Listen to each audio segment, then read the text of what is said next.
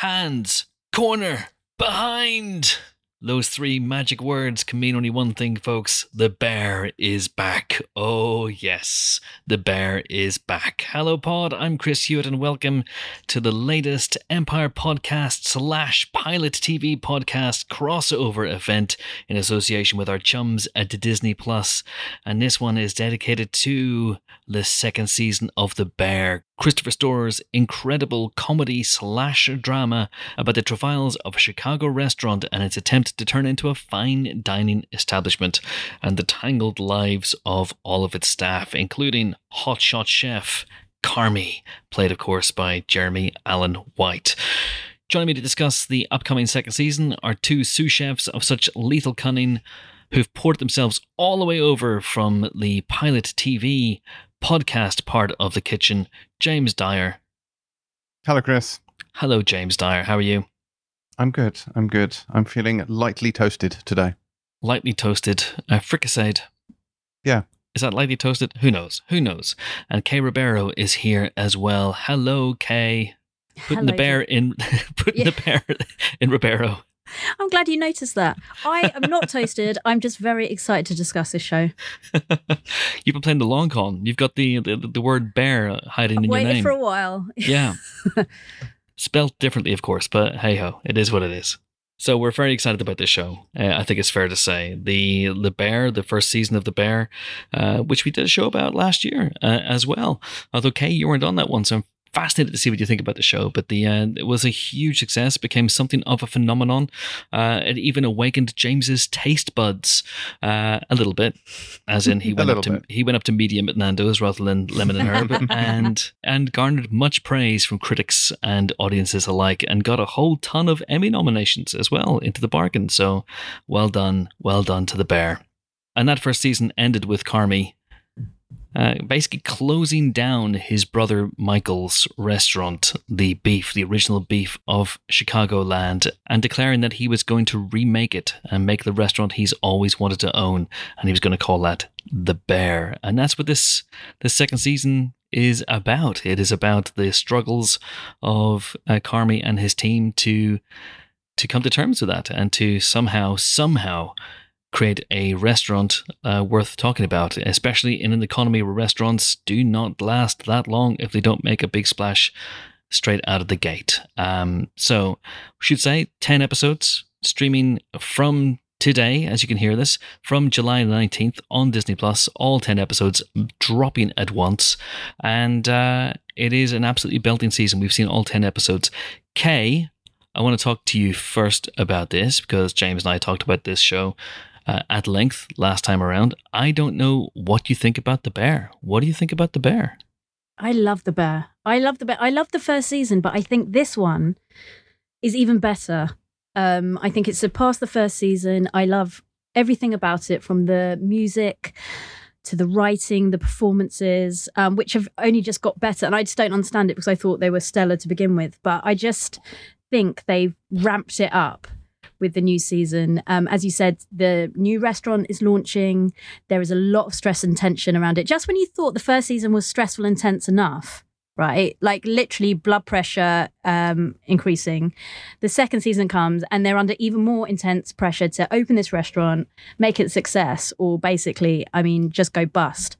So yeah, I just love everything about this. And actually, I'm kind of devastated there's only 10 episodes, and I'm pretty confident this third season coming, but yeah, I just needed more. It was kind of like Moorish food I just couldn't get enough of. So yeah, I'm a big fan. I can't tell you how excited I was for this season and how nervous I was as well. Difficult second album syndrome has taken down an awful lot of shows, not least because they don't do albums, they do seasons. But I was slightly nervous about this one, but without going into it and without going into spoilers, this is an absolute belter, and I thought its focus was slightly different as well. The first season was very much about loss and about grief and about Carmy coming to terms with his brother Michael's death and everything that entailed, and taking on this restaurant and slightly being begrudging about it and slightly resentful about it, but also excited by the opportunity and molding this incredible cast of characters that he had, and a lot of it was food porn, and this season goes in a different direction, Jimbo, I think it's fair to say. Yes, Jeff. I know this. There's a whole thread through this about the chaos menu, and this for me, this season is pure chaos menu. Like it's everything in here is kind of chaotic and haphazard, but in the best possible way. Like it does so many different things. The first season, which had variety, and don't get me wrong, I'm not saying it was one note, but it was quite focused in what it covered. Like it was them struggling to keep their heads above water, to keep this restaurant from folding, essentially. Whereas this, it feels like every single character is on their own kind of existential journey. They're all trying to find out who they are, what they want, and what makes them tick, whether they're going off to culinary school, whether it's going abroad to study under Will Poulter and learn how to make desserts, you know, whether it's trying to work out whether cooking is fun, like you're one of the best chefs in the world, but do you actually enjoy it? And is that enough if you don't? All of that while also trying to deal with mold and dry rot and electricians and plumbers and all the really fun logistical things that going into open a restaurant, like having dead raccoons in the ceiling. We've all been there. We've all been there.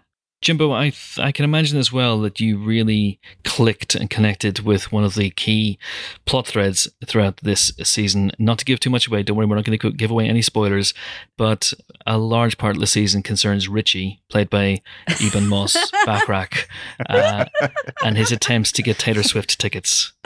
I must admit, I found watching this quite triggering, because I was watching this stuff on Friday night after I had failed to get a code to get Taylor Swift tickets. And so every time they mentioned it, I was like, it's too soon. It's too soon. And obviously I was also identifying with Richie because he's having an existential crisis, because as a man with no skills, talents or ability, he's not quite sure where he fits into the world. So, yes. You know. Yes. Yeah, he still got tickets. yeah. And yeah, he still got tickets, and here I am with none. That's because he has connections, and I would have thought by now that someone would have thrown some Taylor Swift tickets your way, maybe after listening to this, because I know Taylor subscribes. Clearly she does. If you are listening to this, Taylor, and you want to get James backstage, you know, Golden Circle passes, then get in touch, slide into my DMs. But yeah, I love that thread. And the last season was really interesting. That, you know, we should talk about Carmi, obviously, in Sydney, but Richie is a fascinating character. We talked about it last time in season 1, how he is this abrasive character who has, you know, he's conversely really, really good with people, but also doesn't have any real social skills. And because he doesn't have any real faith in himself or any confidence in himself, he often ends up lashing out at people. And he had this really antagonistic relationship with Sydney in particular. Sydney, of course, is the number 2, essentially the head chef of the Bear, whereas Carmi is the executive chef who oversees everything and helps design the menus. But on the night when the restaurant opens, Sydney, played by Ayo Edebiri, is running things in the kitchen. So she really steps up in this season, shall we say. But Richie was a fascinating character in that you loved him and then hated him in equal measure. And sometimes it would go from scene to scene because he's really, really funny. And Eben Moss Backrack is incredible and deserves his Emmy nomination for Outstanding Supporting Actor in a comedy, and we'll get to that. We'll get to that in a second. Is The Bear a comedy, or is it a drama, or is it some weird amalgamation of them both? But he is great in this, and in this season, he starts off in a very, very interesting place, and I won't give away where he goes to, but it is a real evolution, a real journey for the character. He starts off at the beginning of the season very low, not sure about his purpose, convinced that he's going to be ditched, that he doesn't have the talent or the drive or the passion of the people around him. And so watching that evolve over the course of the show is great, I thought. Yeah, no, I agree. But there's a sense that everything's moved, the goalposts have moved, and it's moved on without him. Because bear in mind, it was a sandwich bar, right? Like they were all, it was relatively straightforward, it's relatively simple. The fact that he didn't come from a culinary background or have any, I don't know, usable skills, wasn't really a problem because he knew the neighborhood and he knew the locals and he was front of house. Whereas now, because they're kind of stepping up and that the Bear is going to be a slightly more sort of fine dining experience, it's going to be, you know, a sort of a more, you know, an elevated sort of eatery, and he's feeling left behind. I think he's feeling massively insecure, and I really like that about him because he's a source of so much of the stress in the first season. He's so angry and he has all sorts of issues, some family issues and issues with his daughter and all of these sort of insecurities, and they really come to a boil, if you will. Excellent food analogy there. They come to a boil in this season because he doesn't know what he's going to season. Also a food analogy, interestingly.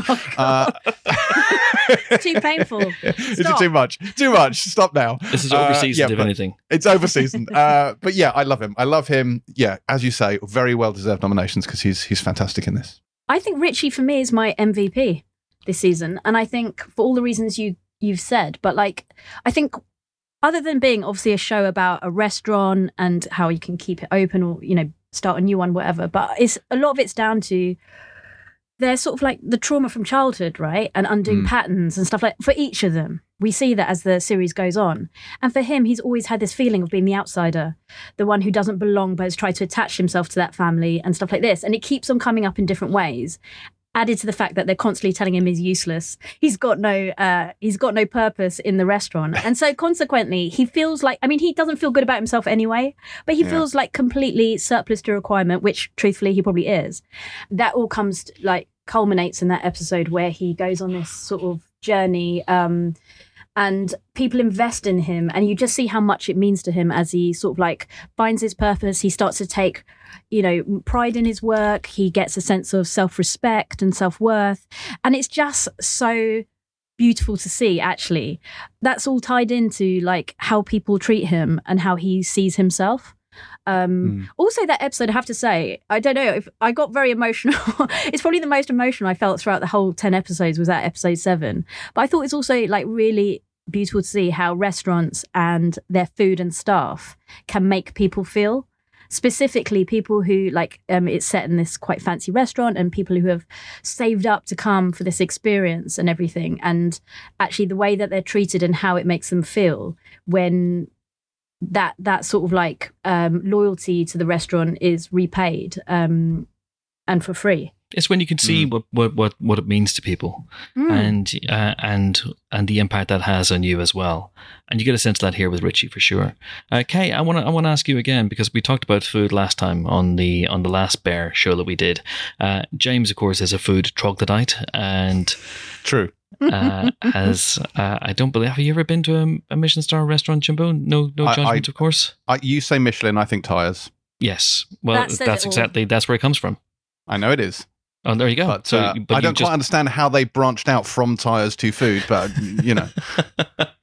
You just think, just give me a nice, well-seasoned tire and I'll be happy. What do you think? Do you think that's what it was? Like they were driving somewhere and they were hungry and they stopped off somewhere, probably at Nando's, really enjoyed it and said, here, have a tire. And they were like, oh, it's Michelin. I think that's exactly what it is, yeah. Yeah, and you'd think that, because they don't know what Michelin inspectors look like, but surely it's the guy who looks like the Michelin man.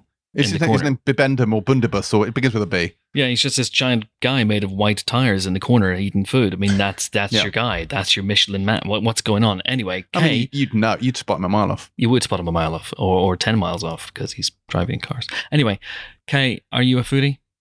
Do you know what? I am, in that I like to eat food, and particularly food that I haven't cooked. That's not what a foodie is. I like to eat food. I appreciate good food. That is what foodie is. Someone who appreciates good food. And I like eating, and that's a side note. All right. Okay. What's the best meal you've ever had? The fanciest meal is I recently went on a press trip to Greece, and I was taken to a Michelin star restaurant. And honestly, it was beautiful.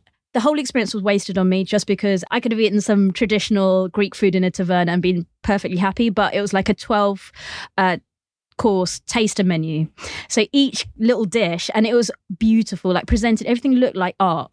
And each course came with a different kind of wine, which anyone who knows me, I'm a lightweight as well. So, I mean, this whole thing came together into me, being a blur of, but I had loads of different fancy foods, and yes.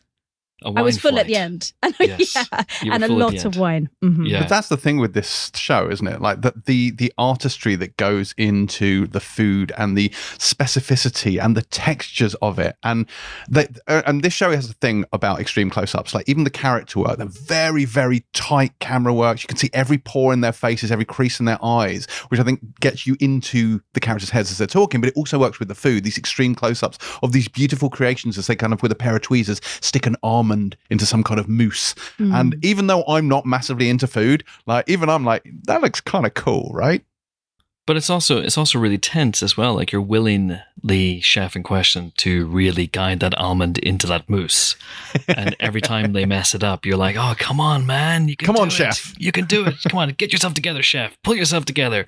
Stop those hands shaking!" You go full Greg Wallace in MasterChef. Stop your hands shaking! Can't help it, Greg. It's my nerves. What can I do? Honestly, leave me alone.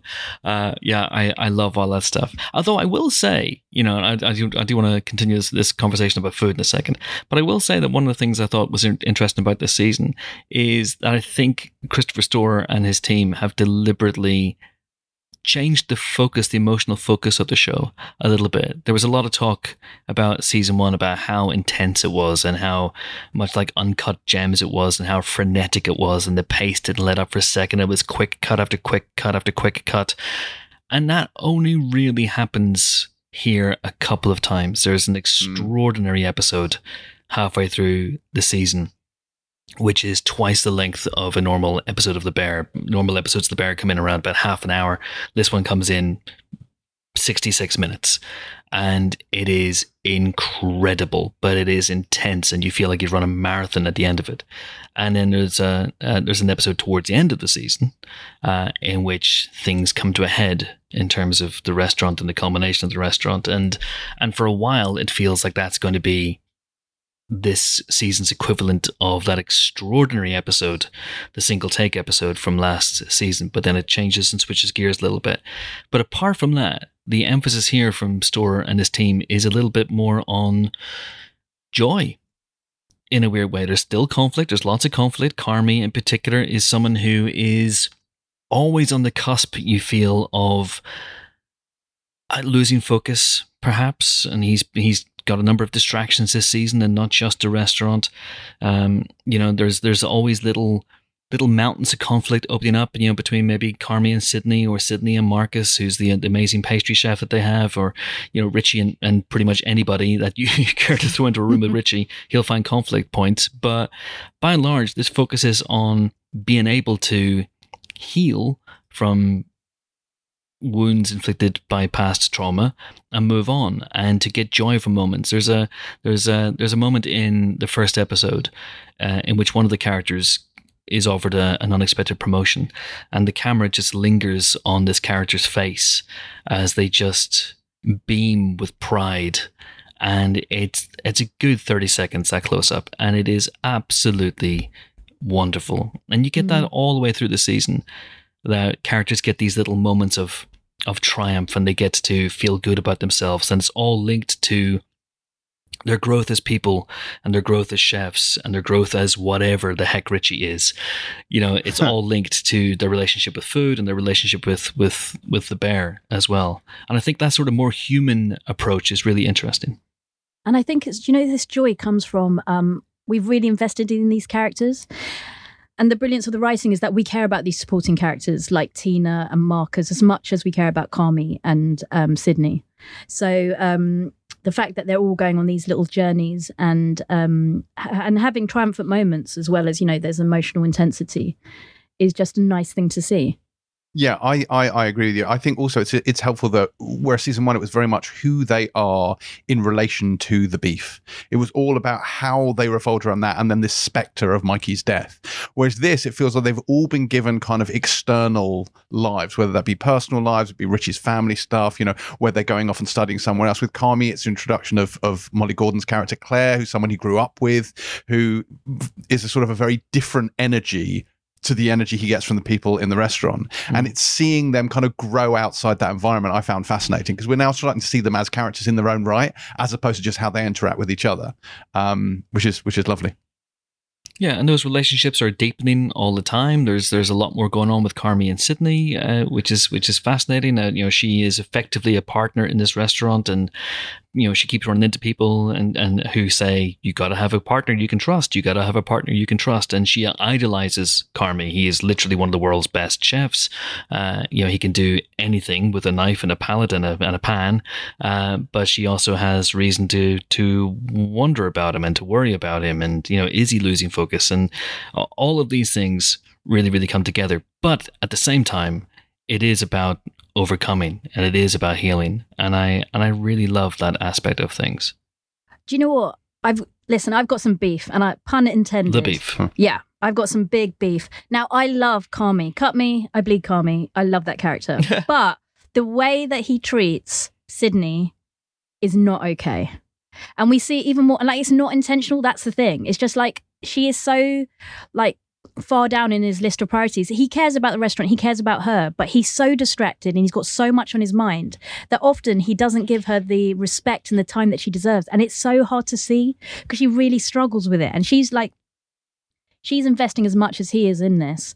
And from the beginning, we kind of get the, like, she's reading this motivational book. We understand that she needs to be able to trust Carmi. And the point of it is that he often lets her down.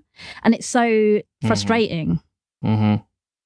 So justice for Sydney is what I'm saying. Justice for Sydney. Yeah, I love her. I think she's absolutely incredible. And another thing about this show, the second season, the sort of the confidence that Christopher Storer, who doesn't write all the episodes, but clearly is a creator and the showrunner, but he directs a lot of them.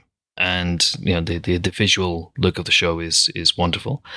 But there's real confidence here in the way that he actually is very happy to let Carmi not always be the focus, which is really interesting given how much people were talking about Jeremy Allen White after the first season. And don't get me wrong, Carmi is absolutely the lead of the show. He is still the main character of the show. But there are virtually entire episodes where he doesn't really appear. And the focus is shifted onto those ancillary characters, as Richie might have it, the supporting characters. There's an entire episode that pretty much focuses on Marcus. I'm not going to say which one it is.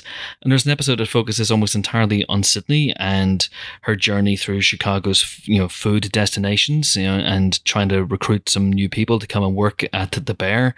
But also she talks to chefs, and she's very, very plugged into how the food scene has essentially shrunk over the last few years because of COVID and because of just the way that the hospitality industry has been hit by and large.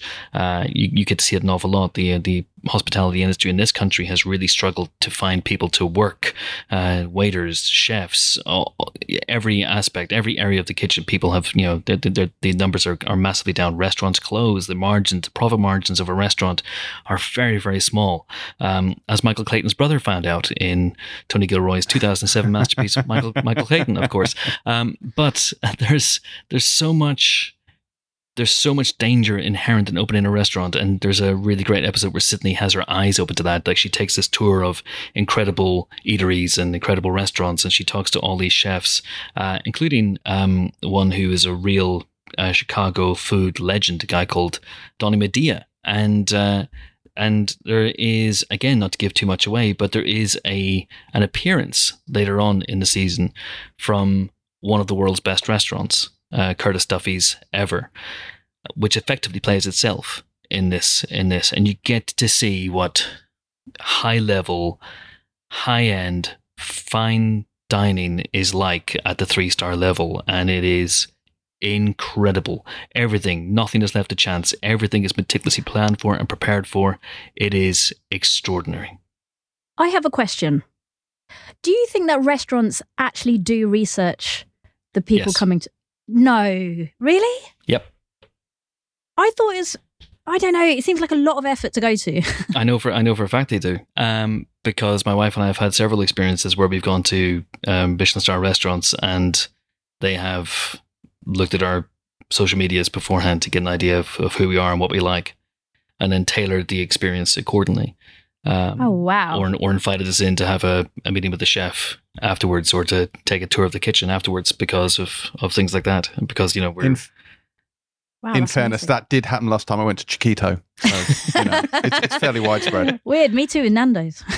Honestly, though, I've been to so many KFCs around the world, and I have yet to meet the Colonel. I was about to say, he didn't come over to your table and just ask if you're enjoying your meal. No, I'm disgusted. I want him to bring me back to the kitchen. Hand in hand, we will daintily jump through the kitchen together, and then he'll look me in the eyes and tell me the secret of his 11 herbs and spices. That's what I want him to do. Give you the reason why it's finger licking good. Oh, absolutely, Kay. Yes.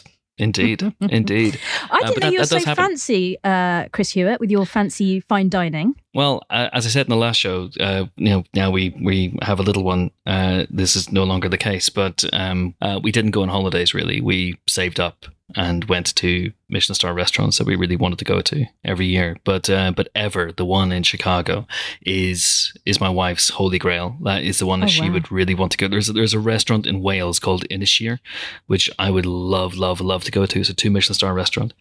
But for my wife, Paula, it is Ever, which is Curtis Duffy's restaurant. And there's a great documentary about Curtis Duffy and the previous restaurant he had, which was called Grace. And the documentary was called For Grace.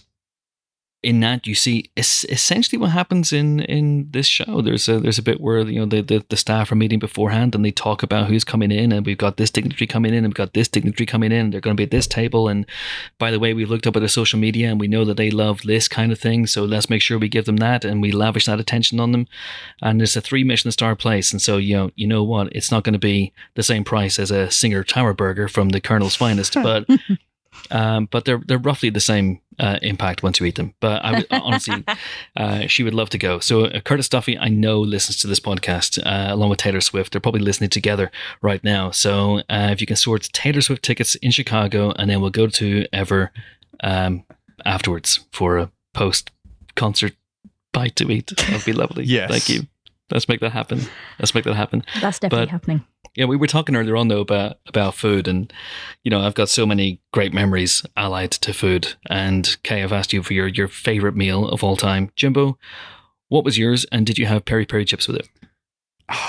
I don't have an answer to this question. My favourite food is ice cream, so I feel like our memorable dining experiences will be slightly different. You're basically an adult toddler. I mean, it's fair. It is fair. It probably would have been some elaborate cone where I sort of... Do you know what? There's an absolute true story. Do you know the Cold Stone Creamery in the US? Yes. Where they make, it's not particularly high-end ice cream thing, but they blend it all on the counter, and they do a thing with mint chocolate chip and brownie, and they mash it all together, and that was incredible. And they've opened a UK branch of it, and I have to tell you, it's not the same. Oh no! They get the brownies like a square centimeter, whereas in the US it's like this huge slab of brownie. I was like, no, once done, ruined it for me. That's amazing. But the thing is, I contain multitudes, right? So, I have appreciated some incredible Michelin star meals. And there's a really interesting thread in this season where, Sydney is right from the off. She's like, my goal with the bear is to get a star, right away. Because that's kind of how you get noticed. And believe me, that's going to heap a lot of pressure on them as time goes on. But... I can appreciate a nice Michelin star meal, but I can also appreciate an In-N-Out burger, or, again, as I said, the Colonel's Finest, or a nice Nando's. I contain multitudes of food. You don't discriminate. I do not discriminate, whereas Jimbo's always a bit wary of that stuff. He's a bit wary, and perhaps for good reason, because the one time I persuaded him to actually go to a restaurant that had... fine dining ambitions. I won't name the restaurant, but let's just say that it didn't go well for any of us, and we spent 2 or 3 days afterwards suffering from pretty bad food poisoning. So, yeah. Oh dear. He's never, ever again. Nando's never did that to me. We are never, ever getting back together with that restaurant. We're not. No, we got bad blood with that. We certainly do. We certainly do. But... let's talk about confidence again. Let's talk about the confidence of a second season. So your first season comes out, it's widely acclaimed, people falling over themselves to anoint your show as the next big thing.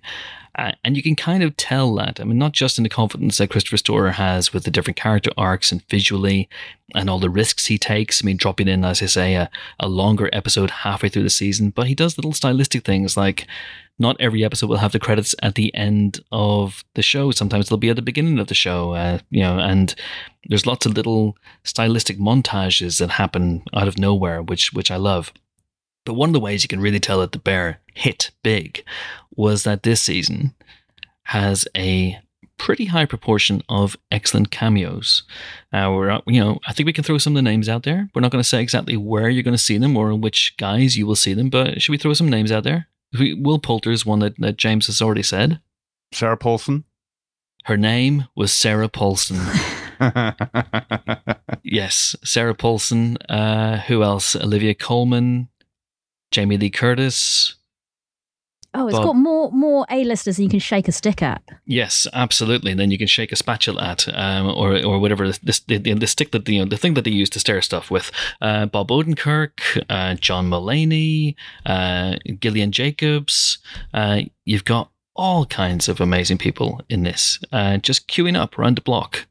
And they all come together in one episode. We won't spoil it because honestly, it's so spectacular to see. And I have to say, it's one of my favourite episodes of the whole series. And I think for me, it's on a par with theatre.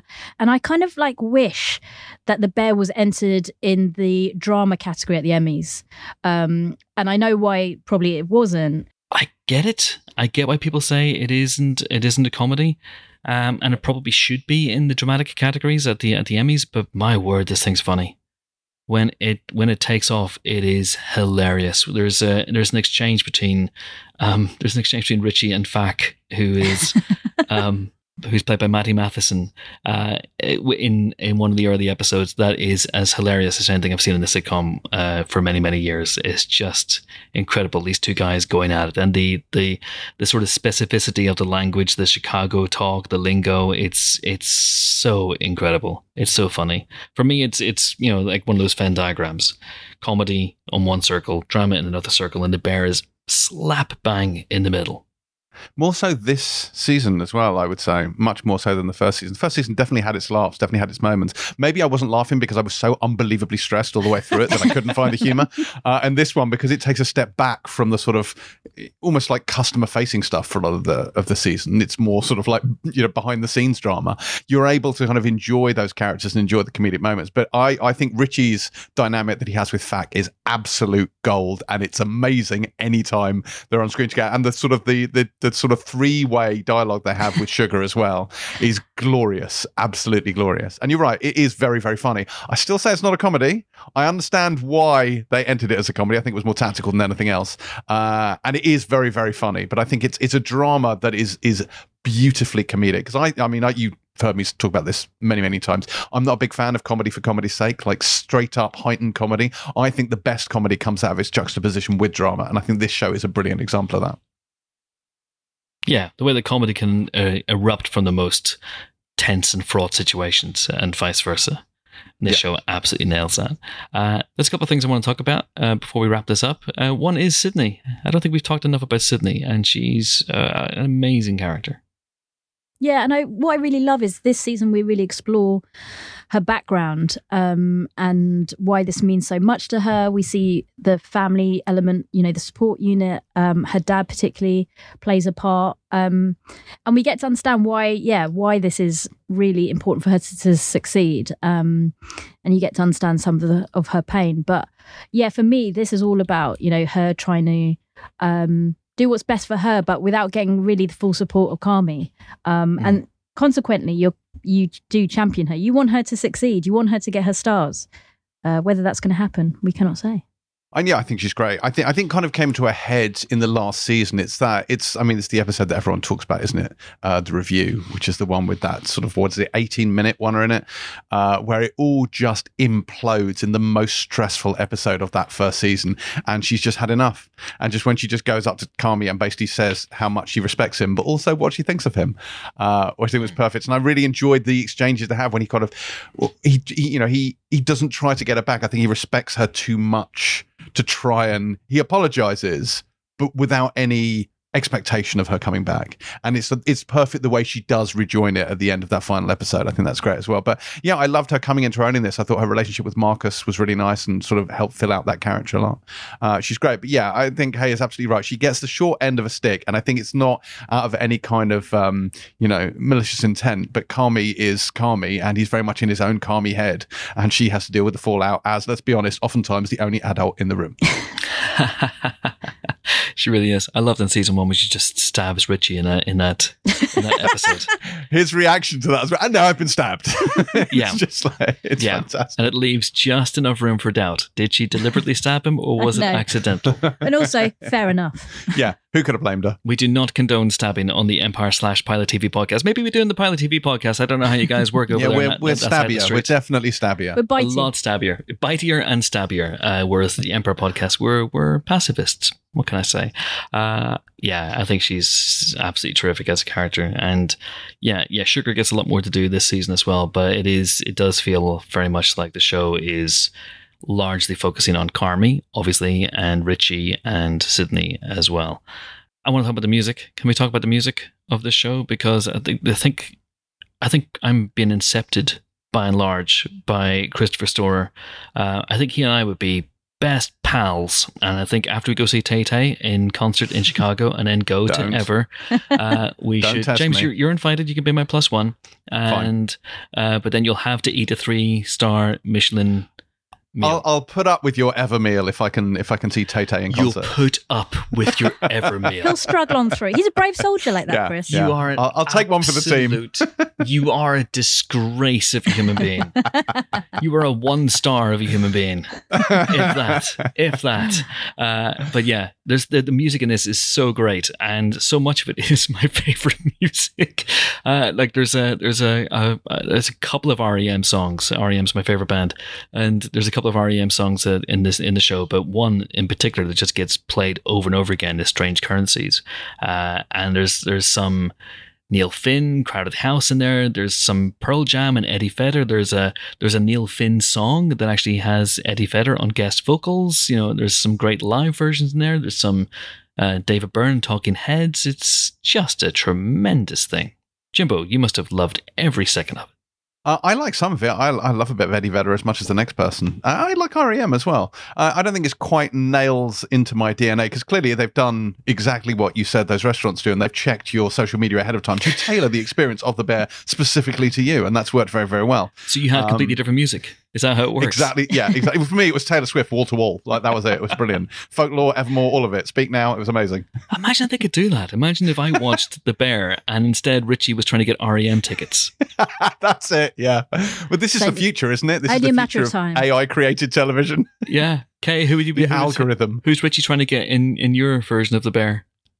I quite fancy seeing Harry Styles, but that's off Styles. Harry Styles. I would like to see him again performing, just because he's a good performer. Oh, I'm sure. Just for that reason. Yeah. Just for that reason. All right. But talking about the songs, as soon as this is how good it was, I was like instantly just wanted to download, and I'm happy to say the whole playlist is there on Spotify, because some great tracks. Yeah, it instantly downloaded it all. Otis Redding.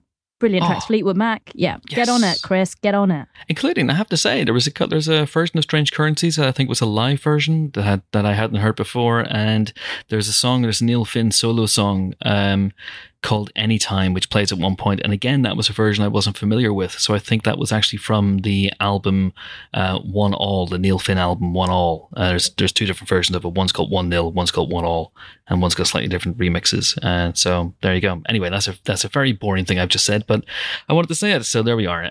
Anyway, one last thing. I poured myself I mean, for that James bit. actively started yawning. I was like, which is harsh. I'm so tired. It has nothing to do with Chris. I just yawned myself halfway through that. There was one last thing I wanted to talk about. I wanted to talk about the fact that this isn't, as we said earlier on, the food porn of the first season. There's a little bit of that. Of course there is. We get to see, Sydney and Carmi effectively turn his apartment into a development kitchen, and they start working on dishes together, but a lot of those dishes don't end well, Instead, it's about coming together as a team and getting through the turmoil of trying to open a business in a ridiculously short space of time. And not just any business, but a business that has to be, from day one, high end. And I have no experience of building my own business. I don't know if you guys do. James obviously has his own. I've opened many, many restaurants, obviously, and closed them again immediately. Yeah. But for me, I thought that was a really, really interesting deviation from the first season.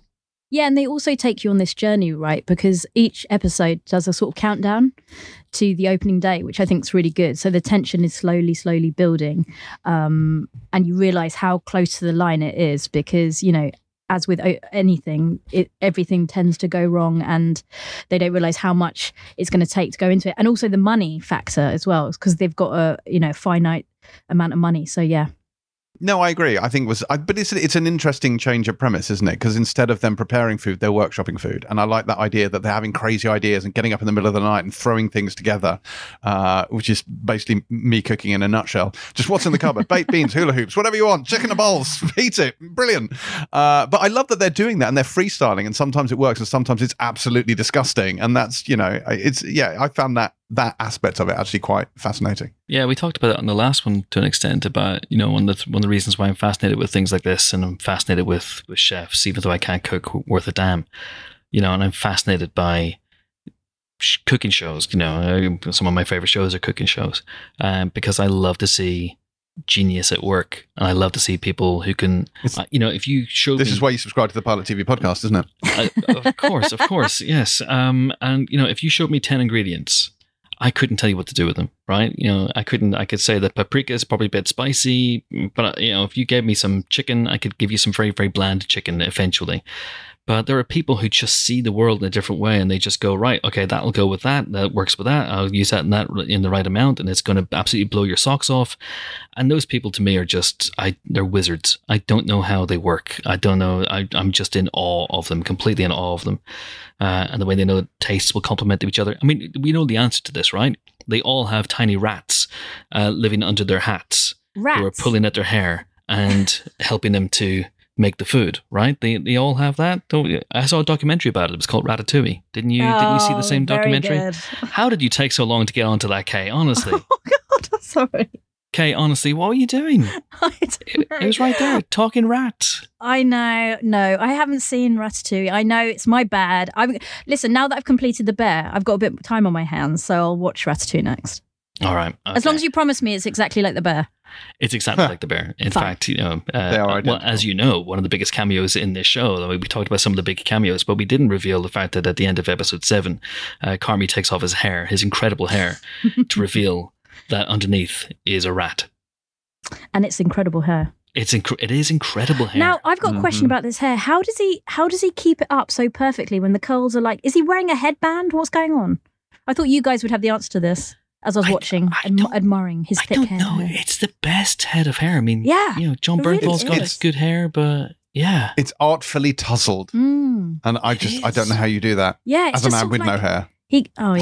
R.I.P. to the hair, but to the follicles. But all of them have great hair to me. So no, even Richie. He deserves his own award for the hair. I think he does. And on that hair-raising note, I think that is it for this very, very special collab, Empire X Pilot TV podcast. That's what the kids say these days, isn't it? It is. Empire featuring Pilot, or Pilot featuring Empire, whichever way you want to take it, of course, in association with Disney Plus. I should tell you, of course, that all 10 episodes of The Bear Season 2 are on Disney Plus for you to stream right now. And if you're anything like me, you will binge them one after the other. I don't usually binge, apart from food, but I watched all of these episodes. Once I started, it was like a can of Pringles. I just could not stop. Pringles also very high end, by the way. And I finished the final episode last night at 2:30 a.m. Wow, that is commitment. I was the same. I don't like to binge either, but it's impossible to watch just one episode, I think. Yeah, because the stakes are too high, which is a problem for a restaurant. Stakes should be just right. Steaks should be just right. Okay. Is that how you like them, James? Whenever they say, how do you like your steak? And I go, just right. Look, Goldilocks zone. The Goldilocks zone. Grabbing the waiter by the lapels. Look, tell a little rat in the kitchen next door, I want my steak just right, okay? Is that medium? Absolutely. Is that rare? Just right. We're definitely going to get invited to Michelin-style restaurants now. I think so. Me, you, James, Curtis Duffy, the Colonel, Taylor Swift. We're going to be at Ever. Woo-hoo! And the best branch of KFC in Chicago. That is going to be our food journey, and I for one cannot wait. Anyway, that is definitely it for this Empire podcast / Pilot TV podcast collaboration. I hope you guys have enjoyed it. All that remains now is for me to say goodbye to my two colleagues of such lethal cunning. Two co-pilots of such lethal cunning. Kay Ribeiro. Goodbye. James Dyer.